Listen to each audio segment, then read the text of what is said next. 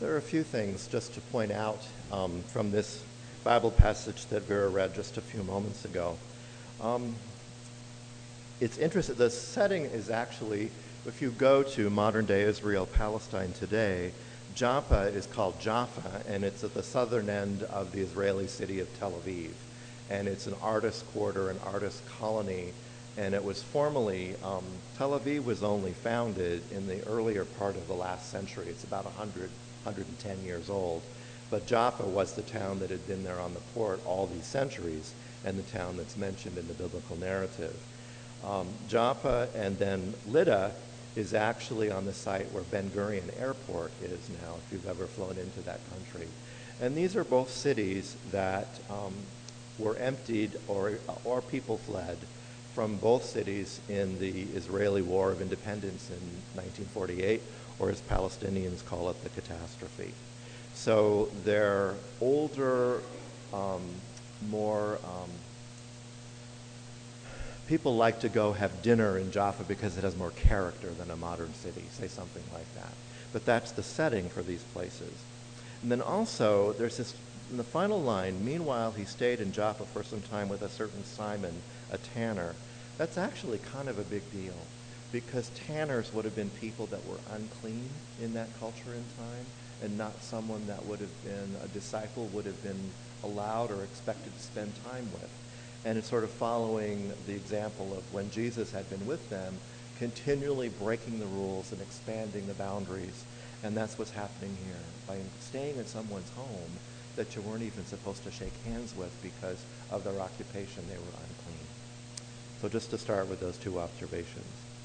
The other thing that is interesting is that this immediately follows upon the story of Saul turning into Paul, the namesake of our church, St. Paul. And Saul had been this person that was persecuting and killing early Christians. And he would have been someone that would have not been welcome, or he was someone you were afraid of. Suddenly, he turns the tables. He becomes this really wonderful person, a champion for their cause. And I mentioned this last week, and I think about it again today, is when you think of maybe the person or the religious figure or the political figure in our life, our community life now, that's the most, who are we most afraid of, or who are we most angry with? And what if that person changed and became goody two-shoes? Would we be able to accept that, and would we be able to forgive that person?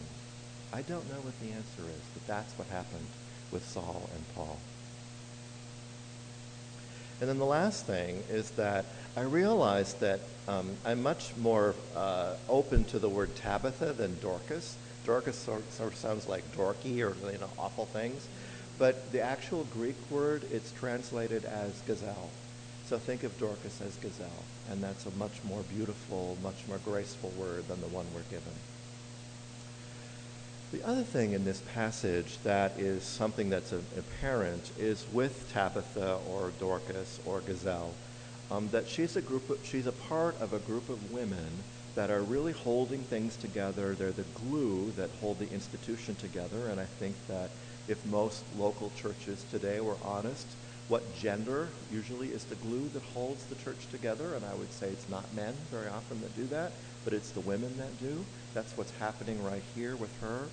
And the other thing in here is that she's actually named. She's given a name. And in a lot of the biblical narratives, the women don't even bother naming the women. And I think that sort of prejudice is here in the first paragraph when they say that she is devoted to good works and acts of charity. The men do ministry, but the women do good works and acts of charity. And I think that there's a little bit of hierarchy in there that hopefully we can erase over time. And when I think of this, and I think of these group of women, and they're just so upset about this person dying, and a part of their group that's done work together for some time and held things together, been the glue, I go back to the memorial service or the funeral for my grandmother when I was in my 30s. My grandfather died when I was in junior high, and I don't really remember that memorial service very much. But my grandmother died when I was in my 30s, and then her son, my mother's brother, died in that same small town, in that same church, same funeral home, about 4 years ago. And when my grandmother died, I didn't realize this at the time, but in rural Midwest, and this was southwestern Iowa, the tradition in the local churches is that funerals, because it's an open casket and that whole tradition is still very much going on there, that funerals are on Tuesdays or Thursdays at 11, and they're followed by a sit-down ham dinner. So, and to be honest, we could have afforded a pig, but I just didn't know how to talk about what do you do with a pig anyway, so enough of that. Help me figure that one out for another year. So for my grandmother's memorial service, it was the tribute to her was all the other women that had been a part of that. My grandmother had made the mashed potatoes and gravy for decades for every funeral that had ever happened in that church. So the tribute to her was at the buffet table for the lunch, there were 9 kinds of Jell-O. And believe me, that is the highest compliment you can get in rural Iowa. So when my uncle died, for example, there were only 4 kinds of Jell-O, so that's a more normal number. So that's the setting. These women are incredibly sad, and this person has died who was an early minister in the church, even though she's only credited with doing charity and good works. But then the thing that's troubling for us in our modern empirical world is that Peter comes, he responds to the request, and he raises her from the dead. So in our setting, that's a challenging piece, but it's also important to note that in that time and in that era and in that place, miracles were expected to happen. Other people had been raised from the dead when we think about Lazarus or Jairus' daughter or other people in the biblical narrative. And that other miracles happened in terms of healing and driving demons out of people, that type of thing. So the audience that this was directed to was expecting these kinds of things to happen from time to time. Whereas we in our modern culture and our modern scientific society, we ask questions like, well, how come she was healed and she wasn't, or that type of thing. And those are the kinds of questions that we come up with and ask, and legitimate questions from our world and the way that we look at the world. And the danger is that if someone isn't healed, or if someone does die, then somehow it becomes their fault, that they didn't, they weren't in the right place at the right time, or, they didn't follow the right pathways to do that. And when I say that, I think, really, does that happen? And then I remember an experience in my life many, many years ago where it was very clear that the person thought that. This was years ago in Massachusetts. I was maybe 32, and our daughter Lauren had just developed an incredibly severe seizure disorder. And it wasn't clear at that time if she would survive it or not. And she had been in the hospital for a month, and life really for Teresa and I was really just on hold, trying to figure out what was happening and what to do next. And in the times that I was in the office at work, there was a woman in the congregation that made an appointment to talk with me. And so we met, and she came in and closed the door. We had pleasantries for a moment or two, and I said, so tell me what's on your mind. And she said, well, it's Lauren. And what I need to tell you is that if you and your wife were only praying harder, this wouldn't be happening to her. And I sat there for a moment and thought, now, did I really hear that? Don't jump here.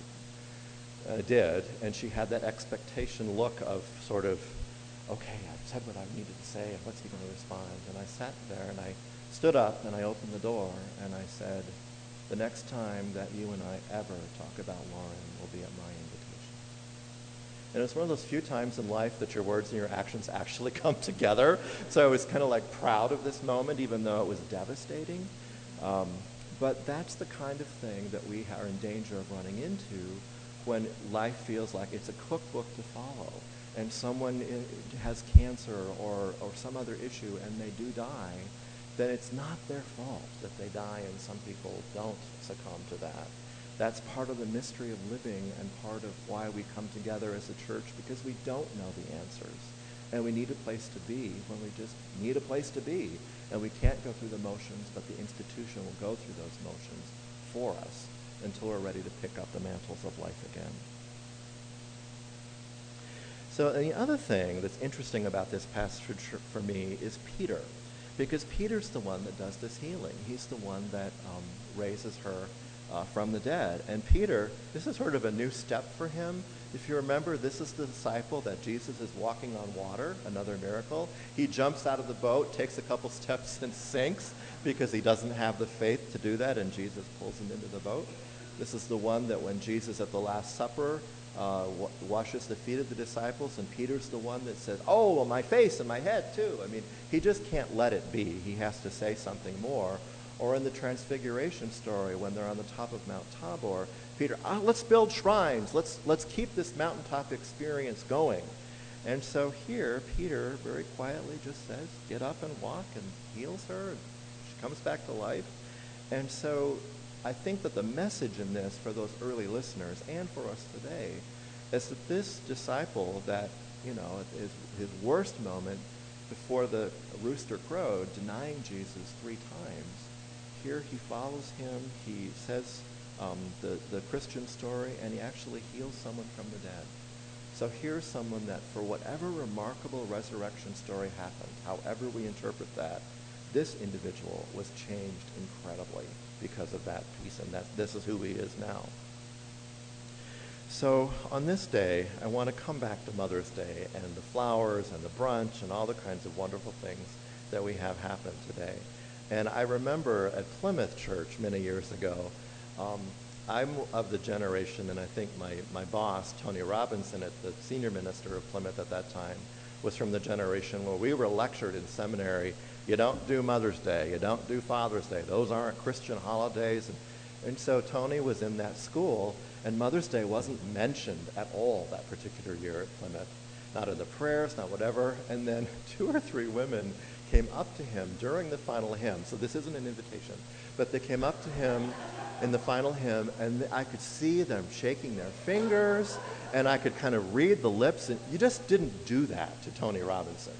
And I was kind of enjoying the moment because I'd had that from other people in the church from time to time, but he was getting lectured that, there are people here specifically because this is Mother's Day, and you need to acknowledge it in some way. So, in that spirit, I want to share a poem that I've shared before, and we'll also have a wonderful anthem today in this same subject. This initially came to us from Marcy Scott Weiss, and I've adapted it over the years as we thought over the years of more categories to include. So in closing, let me read this.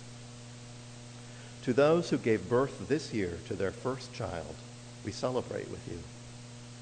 To those who have ever lost a child or experienced a stillbirth, we mourn with you. To those who are in the trenches with little ones every day and wear the badge of food stains, we appreciate you. To those who experience loss through miscarriage, failed adoptions, or running away, we mourn with you. To those who walk the hard path of infertility, fraught with pokes, prods, tears, and disappointments, we walk with you. Forgive us when we say foolish things.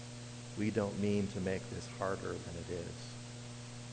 To those who are foster moms, mentor moms, and spiritual moms, we need you. To those who have warm and close relationships with your children, we celebrate with you. To those who have needed or chosen to be single-parent mothers, we appreciate you. To those who have disappointment, heartache, and distance with your children, we sit with you. To those who lost their mothers this year, we grieve with you. To those who experienced abuse at the hands of your own mother, we acknowledge your experience. To those who have lived through driving tests, medical tests, and the overall testing of motherhood, we are better for having you in our midst. To those who have aborted children, we remember them and you on this day.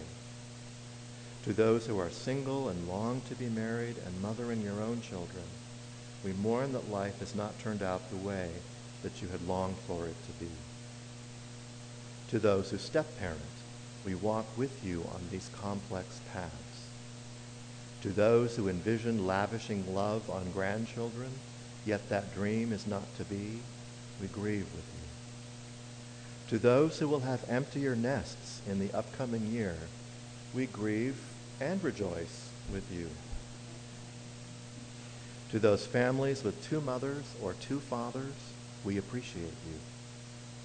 To those who have placed children up for adoption, we commend you for your selflessness and remember how you hold those children in your heart. To those who have adopted children, we are grateful for you. And to those who are pregnant with new life, both expected and surprising, we anticipate with you. This Mother's Day, we walk with you. Mothering is not for the faint of heart, and we have real warriors in our midst. We honor you. Thanks be to God. Amen.